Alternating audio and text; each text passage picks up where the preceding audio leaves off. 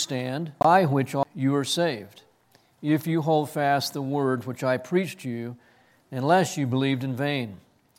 For I delivered to you as of first importance what I also received, that Christ died for our sins according to the Scriptures, and that he was buried, and that he was raised on the third day according to the Scriptures, and that he appeared to Cephas, then to the 12. And after that, he appeared to more than 500 brethren at one time, most of whom remain until now, but some have fallen asleep. Then he appeared to James, then to all the apostles, and last of all, as if to one untimely born, he appeared to me also.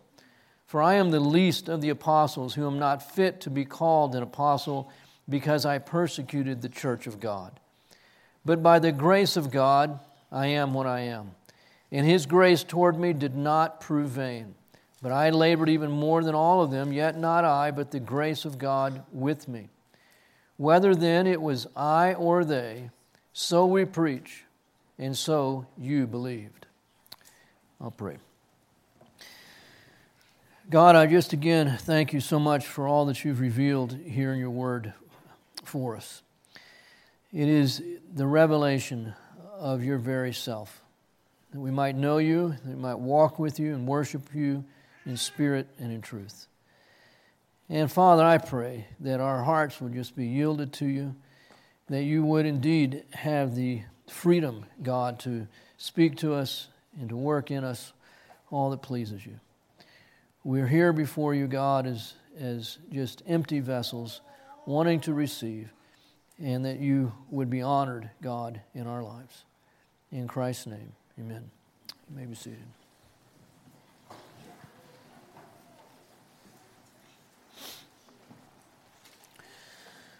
Well, we're coming to the end, but Paul is holding the best for last.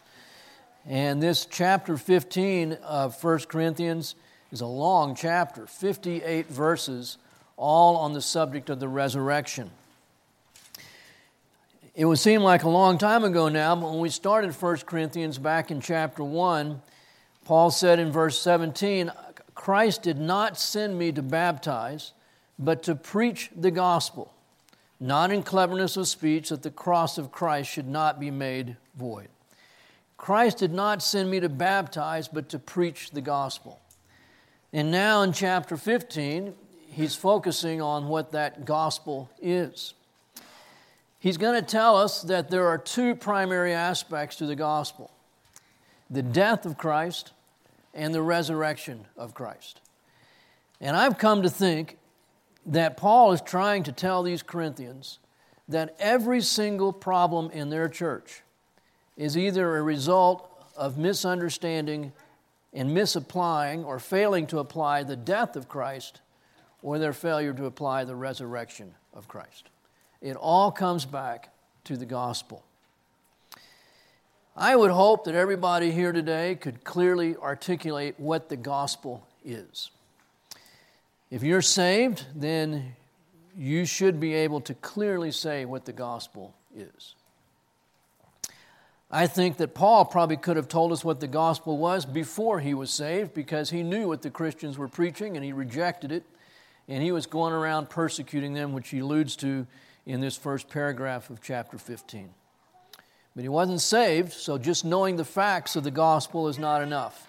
But we have to place our faith in Christ. I thought I knew the gospel pretty well. I'd worked in summer camp for many years at His Hill and had been privileged to see a lot of kids come to faith in Christ. I'd been involved in different evangelistic ministries prior to His Hill, and so I'd grown up with a dad that was pretty evangelistic, and he made sure that we kids were involved in evangelism and that we knew the gospel and how to share it.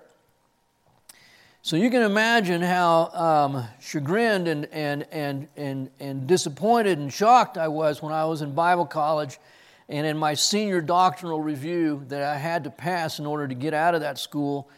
I was meeting with two of the faculty, as every senior did before they graduated, and one faculty member was to grill me on theology, and he became the president of that university, and so he was quite sharp and intellectual. And I was expecting all kinds of deep theological questions, and his first question to me was, "What is the gospel?" And he asked me to role play and to pretend that I'd come up on a car wreck on the interstate, and I was the first person to stop. The passenger or the driver had been thrown from his car and was dying in the median, and I come up to him, assess his condition, realize there's no hope for him, and so he needs to hear the gospel, and he says, "Give this man the gospel before he dies." And I had to role play, and I wasn't very comfortable with that. And he said, "Give the man the gospel. You're stalling, and the guy is dying." And so I said, "Sir, you're a sinner, and Jesus died for your sins, and unless you receive Jesus, you're going to go to hell." And this man looked at me and he says, "And that's it? That's all you have to say to this man?" And I'm going, "You're a sinner. Jesus died for your sins. If you don't receive Jesus, then you're going to go to hell." And he goes, "That's it?" And he repeated for me what I had said. "Is that it?" And by this time I'm thinking, I will never graduate from this school. I'm going to be here the rest of my life. And I said, "I can't think of what else there would be." And so he told me. And there's a little bitty office, 3 of us sitting in this office. Our knees are almost touching each other, such a little office. And he yells at me, "You left out the resurrection." The resurrection! You haven't given this man the gospel. You've told him that Jesus died for him, but you have not told him that Jesus is alive. You have not given him the gospel. And I said, "I'll never forget." "You better never forget." Burned it into my mind. And he was right. I thought I could share the gospel. Obviously, I knew that Christ was raised from the dead. But somehow I didn't see the resurrection as being essential to the gospel. It is not in addition to the gospel, it is the gospel. As Paul's going to say here, Christ died and was raised. One half or the other is not the gospel. Some people focus all on the death of Christ. Other people focus all on the resurrection of Christ. It is both. And I am convinced that every problem that we have in the Christian life is because we are denying or ignoring or failing to apply either the resurrection or the death of Christ. So Paul starts out and he says, "Now I make known to you, brethren, the gospel which I preached to you." In other words, I want to remind you of what you already know. So this is a sermon to remind us as well. "I make known to you the gospel which I preached to you." So it's not a different gospel. I haven't amended it since I was with you all those years ago. I haven't come into greater enlightenment now, which is often, and again, read these verses, and if you have any knowledge of the current cults and religions of the world, you'll see how different these verses are. There's no progressive revelation here. It is the gospel, the eternal gospel, the gospel that has been the same gospel since Genesis chapter 3. Never been any additions to it. It's been fleshed out more. We know the name of Jesus now. We didn't know the name of Jesus back in Genesis. We understand that. But the gospel is the same gospel. Paul hasn't received additional enlightenment.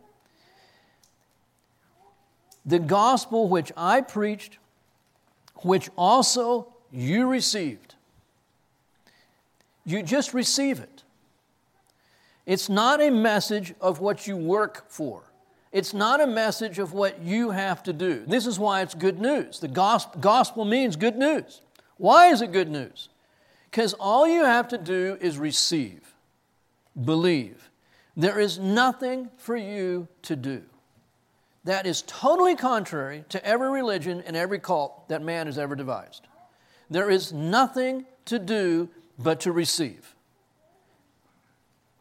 That's what Max was talking about in his missionary moment this morning. you received and in which you stand. Romans 5 says that we stand in the grace of God, having been justified by faith. You received, in which you stand, by which also you are saved. Now here the verb tense is very important, because Paul could have said, by which you were saved, and that would have been 100% true. But his emphasis here is not on their past salvation, but their present salvation, or what we would call sanctification. So in other words, the gospel is not just a message of how to be saved. To put it another way, the gospel is not a message just for unbelievers. Paul is saying the gospel is for Christians. You are saved. Christians are being saved by the truth of the gospel. Christ died and Christ lives. That is not only how you get to heaven, that is not only how you get your sins forgiven, but that is how you live life today in the truth, in the reality, the present reality that Jesus Christ has died for your sins and risen from the grave. You are saved. If you hold fast the word which I preached to you, unless you believed in vain. He's not questioning their past tense salvation. He's not questioning that they are saints of God. Remember, chapter 1 starts out to the Corinthians, the church of God, those who are called, those who are the saints of God. He knows these people are saved. That's not what the issue here is here. He is saying that if you are presently holding fast the word which was preached to you, the gospel, then your faith that you past believe, your faith is a current faith, and it is not a faith that is empty or vain. Now, I don't want to tip my hand too quickly, but it's important to help. If you just jump ahead to verse 10, Paul's going to use the same word about vain. But by the grace of God I am what I am, and His grace toward me did not prove vain. So he says the question is your faith vain? Mine's not, Paul says. God's grace to me has not proven vain. But I'm worried about y'all, Paul's saying. Where's your faith?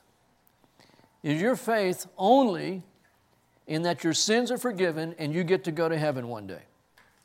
Wonderful, Paul would say. But what practical difference does that make today in your life?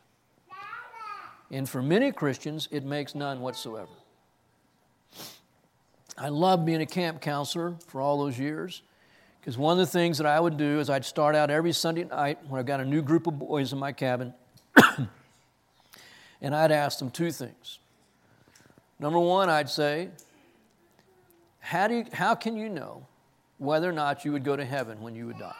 Because I just want to get an idea of where these boys are coming from. 7 boys in my cabin. How can you know whether or not you would go to heaven when you die?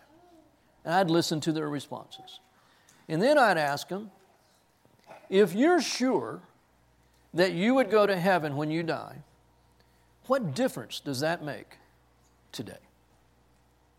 And I had a lot of pretty sharp kids who would say, I know that I can go to heaven when I die because I have trusted Jesus Christ to save me. I have received Christ and I've placed my faith in Him. Amen, hallelujah. What difference does that make for today? And I never got anything but blank stares back from those kids. Nobody ever had an answer for me.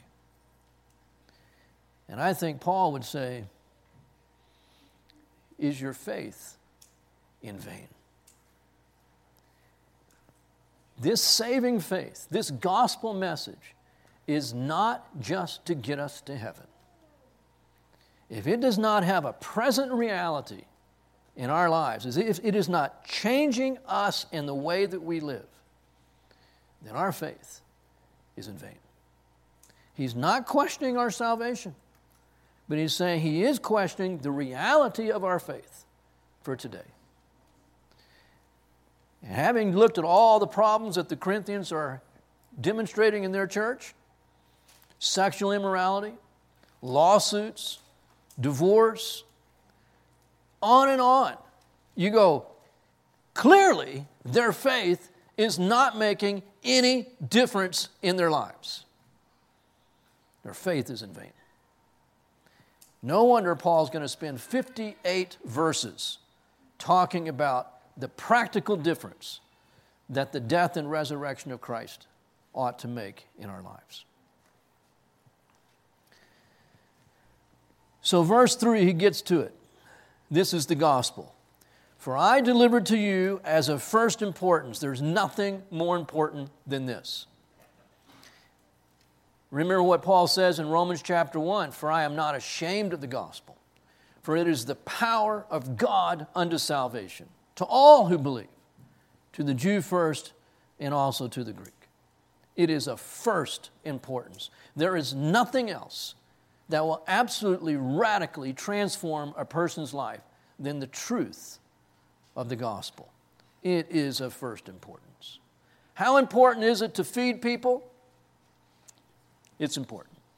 How important is it to make sure people have proper shelter, good clothing, medical care? It's important. But it is not of first importance. First importance is the gospel of Jesus Christ above everything else. Too many times the church has made what is of secondary importance first, and what is of first importance secondary. This should also be what's true of each of our lives.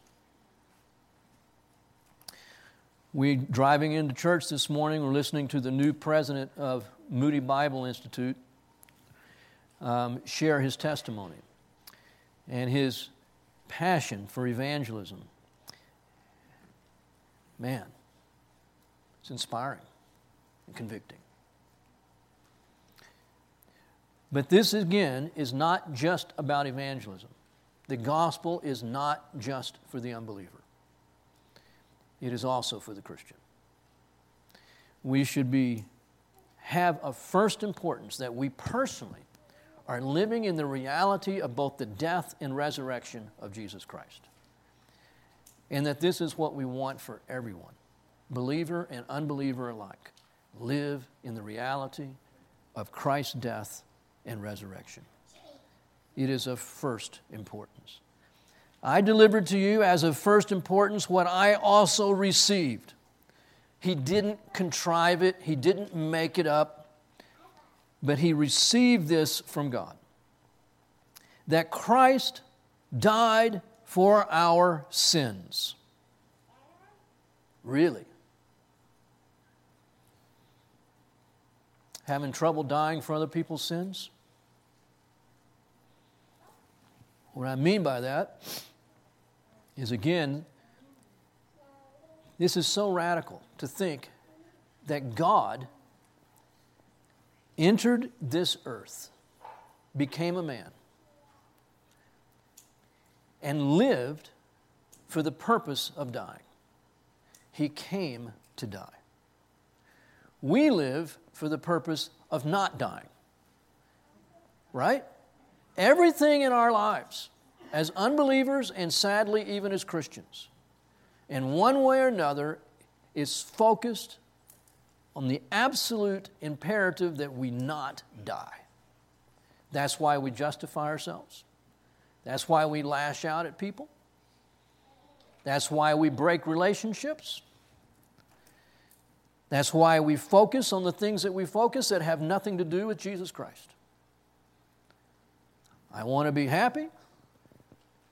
I don't want to be hurt. And all of life becomes, I won't die. And here comes Jesus, who came to die. That is absolutely different than every other person in this world. Nobody lives to die. Jesus did. He came into this world to give himself for us. Dying to self and dying for us. Christ died for our sins. He had no sin. We were his enemies. And he gave himself for us. Nothing could be more profound. And this was in accordance with the Scriptures. The Bible said that God would send his Son and he would die as a substitute for us and our sin. Jesus predicted it, but it is foretold in everything that the Word of God says. And he was buried. Why does Paul throw that in? He died. Of course he was buried. There's always been people who have said that the death of Jesus was only spiritual, and that he did not die physically. In fact, he just ascended up into heaven. The Catholics say that's what happened to Mary. And there are different cults that say that's what happened with Jesus. He never died. He just went up into heaven. So why does Paul stress the burial? Because it tells us that Jesus died in every way that we die. We die spiritually, we die physically, and Jesus experienced the totality of death. So there's no aspect of death that Jesus has not experienced and conquered. He died a complete death. In every way that we would ever die, Jesus has already been there. He was buried. And he was raised on the third day. He is alive. And that's what gives the believer hope. And that's what should give the unbeliever great, great fear, trepidation, and dread. Because they will have to stand before him. And every knee will bow. And every tongue will confess. So for those who have received Christ, who have believed in Christ, this is hope. Jesus lives. And we are made alive, and we will live with him in glory one day, but we live now because Christ, the living one, lives in us. And for the unbeliever, this is judgment to come.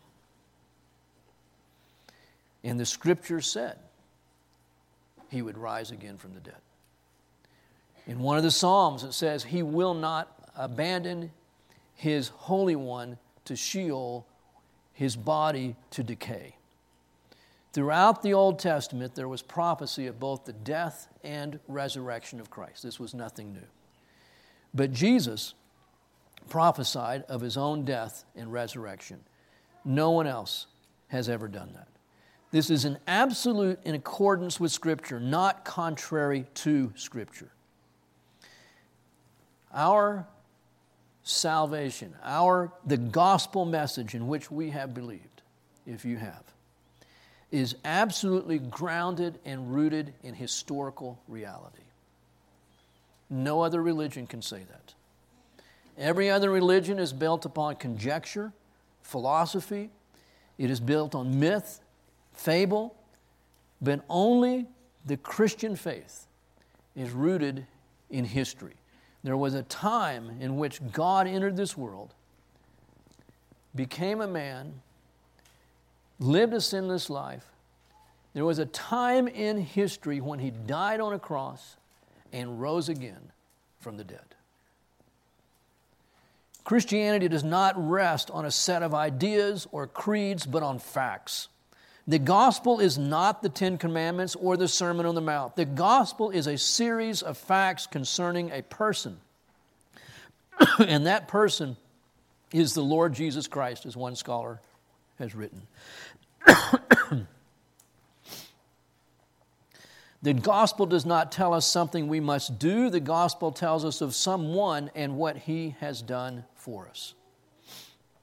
The Stoics believe that the soul merges into deity at death, which means the destruction of personality. We might call that the New Age movement today. The Epicureans believed that everything is material. There is no existence after death.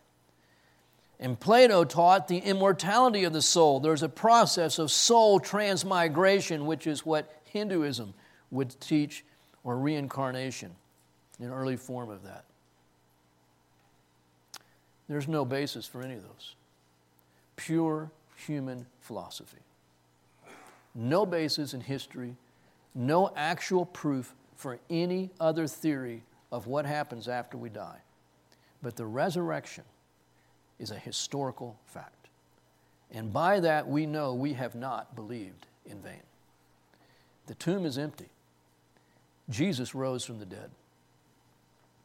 And we know what comes after this life.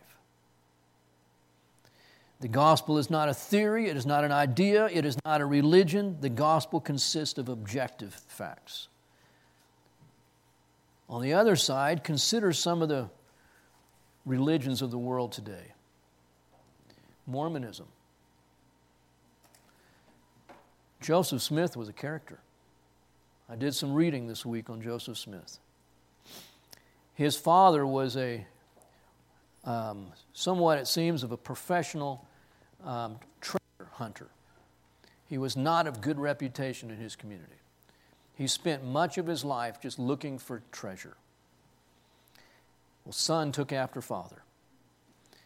And the son claimed that he had a special stone, that when he put this stone in a hat and looked into the hat at the stone, that the stone would show him where there was treasure that could be found. And so people would hire him, take him around the country to find treasure. Not surprisingly then that he claims that he found golden tablets with Egyptian hieroglyphics and was given a special set of glasses by an angel named Moroni, and that he could, with those glasses on, interpret the hieroglyphics, and another man wrote down those hieroglyphics, and we have the Pearl of Great Price and later the Book of Mormon. Really. The first edition of the Book of Mormon was said to have been inspired by God. The second edition of the Book of Mormon was an edited, corrected version, and it was also said to be inspired. Go figure. So many contradictions in the Book of Mormon and the Pearl of Great Price to what Scripture says. Our faith doesn't rest on contradictions, on speculations, on tablets that no one else has ever seen. Our faith rests in historical reality and historical events that happened in exact keeping with what Scripture said. Christian Science is beyond belief. Mary Baker Eddy was the founder of Christian Science, also like Mormonism and Jehovah's Witnesses in the 19th century. It's a busy century for cults to come to the front. Mary Baker Eddy wrote a book called Science and Health with Key to the Scriptures. She required her followers to regard that book as a divine revelation and her religion as a higher, clearer, and more permanent revelation than that given 18 centuries ago. There's a direct quote. And yet, over 100 pages of that book are plagiarized from someone else. And it is said to be, she said, a divine revelation, and that you could not understand Scripture apart from it. Charles Russell, the founder of the Jehovah's Witnesses, claimed that his writings were indispensable to the study of the Bible, and that to study the Bible apart from his inspired comments was to get into spiritual darkness. He was taken to court and convicted of perjury and fraud because he claimed to be a scholar that knew Greek and Hebrew. He claimed to have had higher degrees. He claimed to have been ordained as a pastor. And there was another pastor who wrote a tract disputing all of those claims. And Russell took him to court for libel. and he lost soundly. None of those claims were true. He had never been ordained. He'd never gone to school beyond age 14 years old. He did not know any ancient languages. And yet he says that his writings were indispensable to understanding the Scriptures. These are just the claims of men. And most importantly, they're all dead. None of them rose from the dead. Jesus Christ was absolutely true in everything he ever said. And everything he did and said was absolutely consistent with Scripture and did not need another book to interpret Scripture. But most important of all, he's alive. He rose from the dead. After Jesus rose from the dead on the third day, it says that he appeared to Cephas, that's Peter. We wouldn't have known this except Paul revealed this to us. There's nothing in the Gospels or in Acts that tells us about this, but this was common knowledge apparently to the early believers, that there was a special one-on-one appearance between Jesus and Peter. Would have liked to have been a fly on the wall for that one. And then he appeared to the 12. 12 was not a precise number because Judas was already dead. He had hung himself. After that, he appeared to more than 500 brethren at one time. And by the way, Paul says most of them are alive when I'm writing this letter. I remember reading once and somewhere, and a historian said, putting those statements together, to Peter, well, there's no way to prove that. To the 12, now you've got eyewitnesses. To 500 people at the same time, now you have ironclad, irrefutable evidence like nothing else. In fact, this one historian said there is more evidence for the resurrection of Jesus Christ than there is that Alexander the Great ever lived. Our faith is not a leap in the dark. It is grounded in historical reality.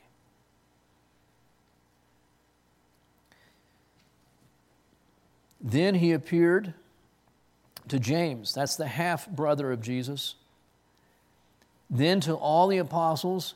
I take it that's a second time because we know from the Gospels he appeared to them in Jerusalem and then later at the Sea of Galilee. And last of all, as if it were one to untimely born, he appeared to me also. For I am the least of the apostles, and not fit to be called an apostle, because I persecuted the church of God. There's debate on this. It doesn't make a hill of beans difference probably. A lot of Christians think that Matthias, the guy that was elected in Acts chapter 1, was the 12th apostle. Paul, I take it, is saying here that he is the 12th apostle. We don't know for sure. Maybe there was 13 and Paul's number 13. But he definitely, there is no question, was one who saw the risen Lord Jesus Christ and was designated by Jesus as an apostle to his church.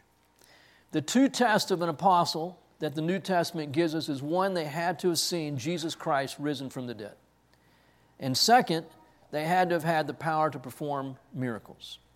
There are a lot of people today that are claiming to be apostles because they claim to have the power to perform miracles. But if they're claiming to have seen Jesus raised from the dead, I got a problem with that. When did Paul see Jesus raised from the dead? I don't think this was the road to Damascus experience, because all he saw then was a light and heard a voice, according to the Acts account. He was blind. The light blinded him, and he heard a voice, Saul, Saul, why are you persecuting me? But then it says after he had been healed of his blindness and he began to preach in Damascus, he was persecuted and almost lost his life there in Damascus, so he fled, and he spent over 2 years, in total 3 years, in Arabia and then back in Damascus before he finally went back to Jerusalem and presented himself to Peter and the other apostles. And during that time in Arabia, the Lord Jesus appeared to him and unfolded the Scriptures to him in even a greater way than what he had already had come to understand. So I think that's where Christ appeared to him and taught and ministered to him. I am the least of the apostles, for I am not fit to be called an apostle because I persecuted the church of God. And he did big time. By his own reckoning, Paul says that he was a violent aggressor and that he went about breathing murderous threats. He calls himself a blasphemer in one place. But I want to be careful and not accuse Paul of too much. It's very common today for Christians to say Paul was a murderer. Paul never said that, best I can tell. He says that he was a violent aggressor and that he was breathing murderous threats. He had letters with him to go to Damascus and arrest Christians and bring them back to Jerusalem. So he was arresting them, and I imagine he was treating them pretty badly on the way back, but there's no record that Paul ever killed anybody. Maybe he was a murderer, and we're not told about it, but I don't want to accuse him of that if that wasn't in fact the case. But he was bad. But, verse 10, and that's something that every one of us can put in our testimonies. I was, but because of the gospel of Jesus Christ. But by the grace of God, I am what I am. He's a different man. He is a new creature. It's not, I am what I was. I am what I am. God has changed me. By God's grace, I am different. And His grace toward me did not prove vain. So He saved me, but I didn't stay in the same condition. Because you think about it, when a person gets saved, if whatever character flaws we had before we were saved, are those same character flaws we take into salvation. And again, I'm not saying there's no change whatsoever, but if you had a tendency toward outburst of anger and things, more than likely those things are still going to be in your life after you're saved. That's the sanctification process. We all tell young people when they're getting married, as they're looking ahead to marriage, don't think that your character is going to change when you say the vows. The character that you're building before you're married is the character you will take into marriage after you're married. When you receive Jesus Christ, there is a lot that changes. But that doesn't mean that you're perfect. It doesn't mean that you are not going to have any issues with sin any longer.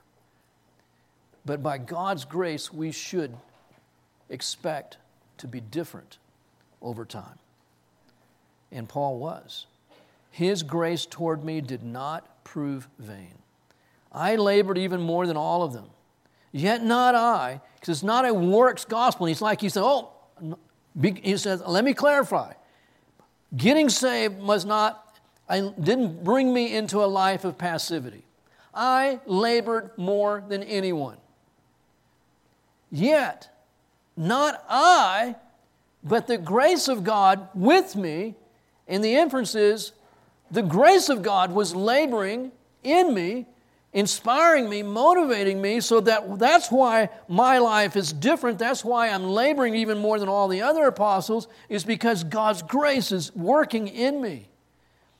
I want to tell people about Jesus. I want to go out and start churches, Paul might have said. But it's because of what God is doing in me. I'm willing to suffer because of what God is doing in me. I'm not the man that I was because of what God is doing in me. Whether then it was I or they, I or the other apostles, so we preach. We preach Christ died, Christ lives, and Christ is the difference for life today. And so you believed. You did not believe, in other words, just to have your sins forgiven so you could go to heaven. You believe so that God can make a difference in your life today. Wake up, Corinthians. Why are you in such bad shape? What have you believed? Is your faith in vain? Did Jesus die? Then why are you spending your life living for yourself? Is He alive? Then why are you acting as though there's no power to your life, that you just have to be the victim to sin in this world?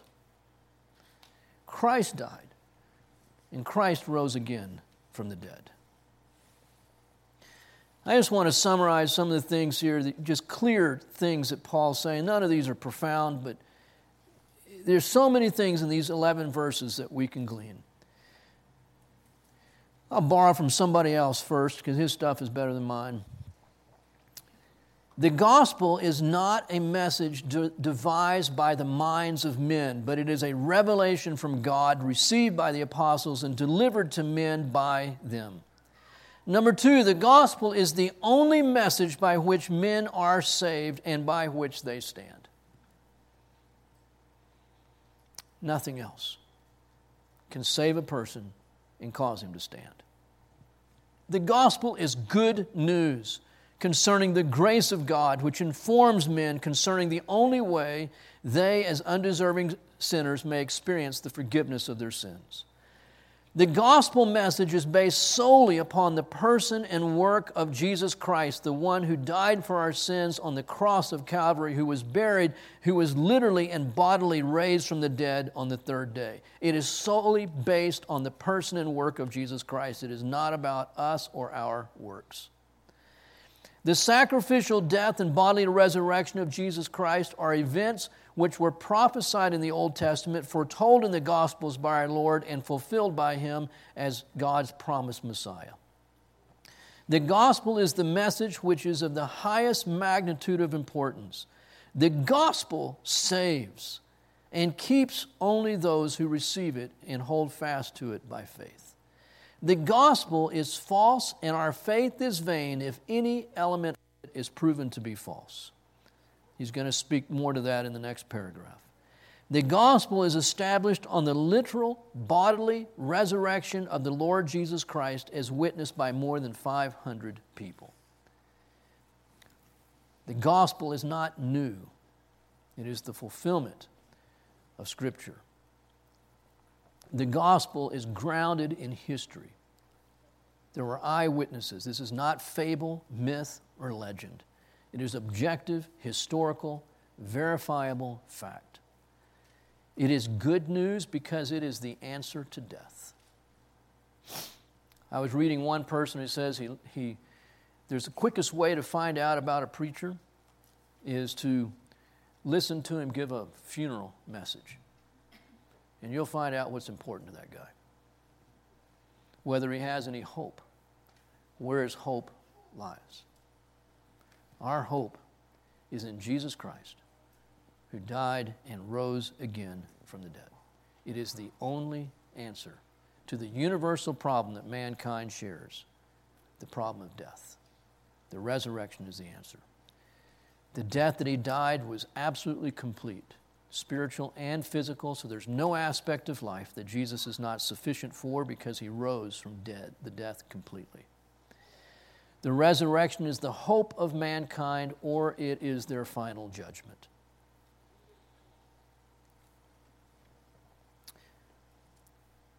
In all of this, it should go without saying that because we're now 2,000 years removed from the death of Christ and His resurrection, the authority and reliability of Scripture is absolutely essential. Not only did Jesus die according to the Scriptures and rise again according to the Scriptures, but our faith, the validity of our faith in Christ who lives, is grounded in the reliability of Scriptures. How do we know? How do we know? Because we weren't there. How do we know that Jesus died and rose again from the dead? Because the Bible tells us so. So if we can't trust this book, then you can't know that your faith is not vain.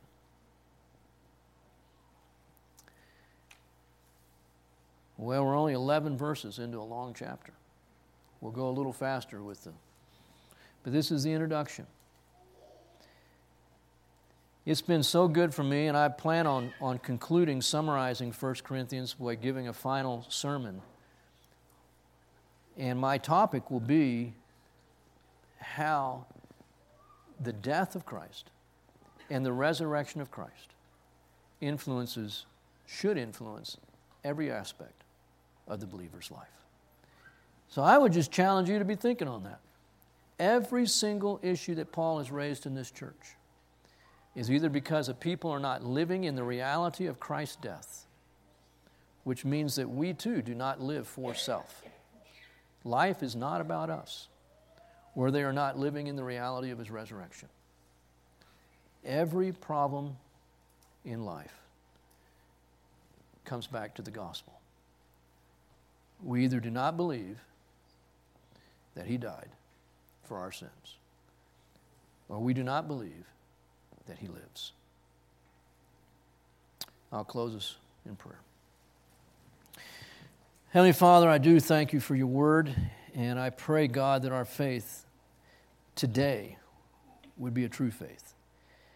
That we're not hoping in ourselves, we're certainly not hoping in government. We're not hoping in our church, in our spouse, in our families, our jobs. Our hope is Jesus who lives. I pray, oh God, that we would be living in the reality of the gospel day to day. That Christ gave himself for us, dying for our sins, that he was buried, every aspect of death experienced, and he rose, every aspect of death conquered, and that we would truly live from Christ who lives in us as we've placed our faith in him. I pray that if there are any that have not yet recognized the truth of the gospel, that they would hear today that it is good news, that their sins have been paid for, and there is a Savior who lives to save them, and that they would place their trust in him for that salvation. In Jesus' name, amen.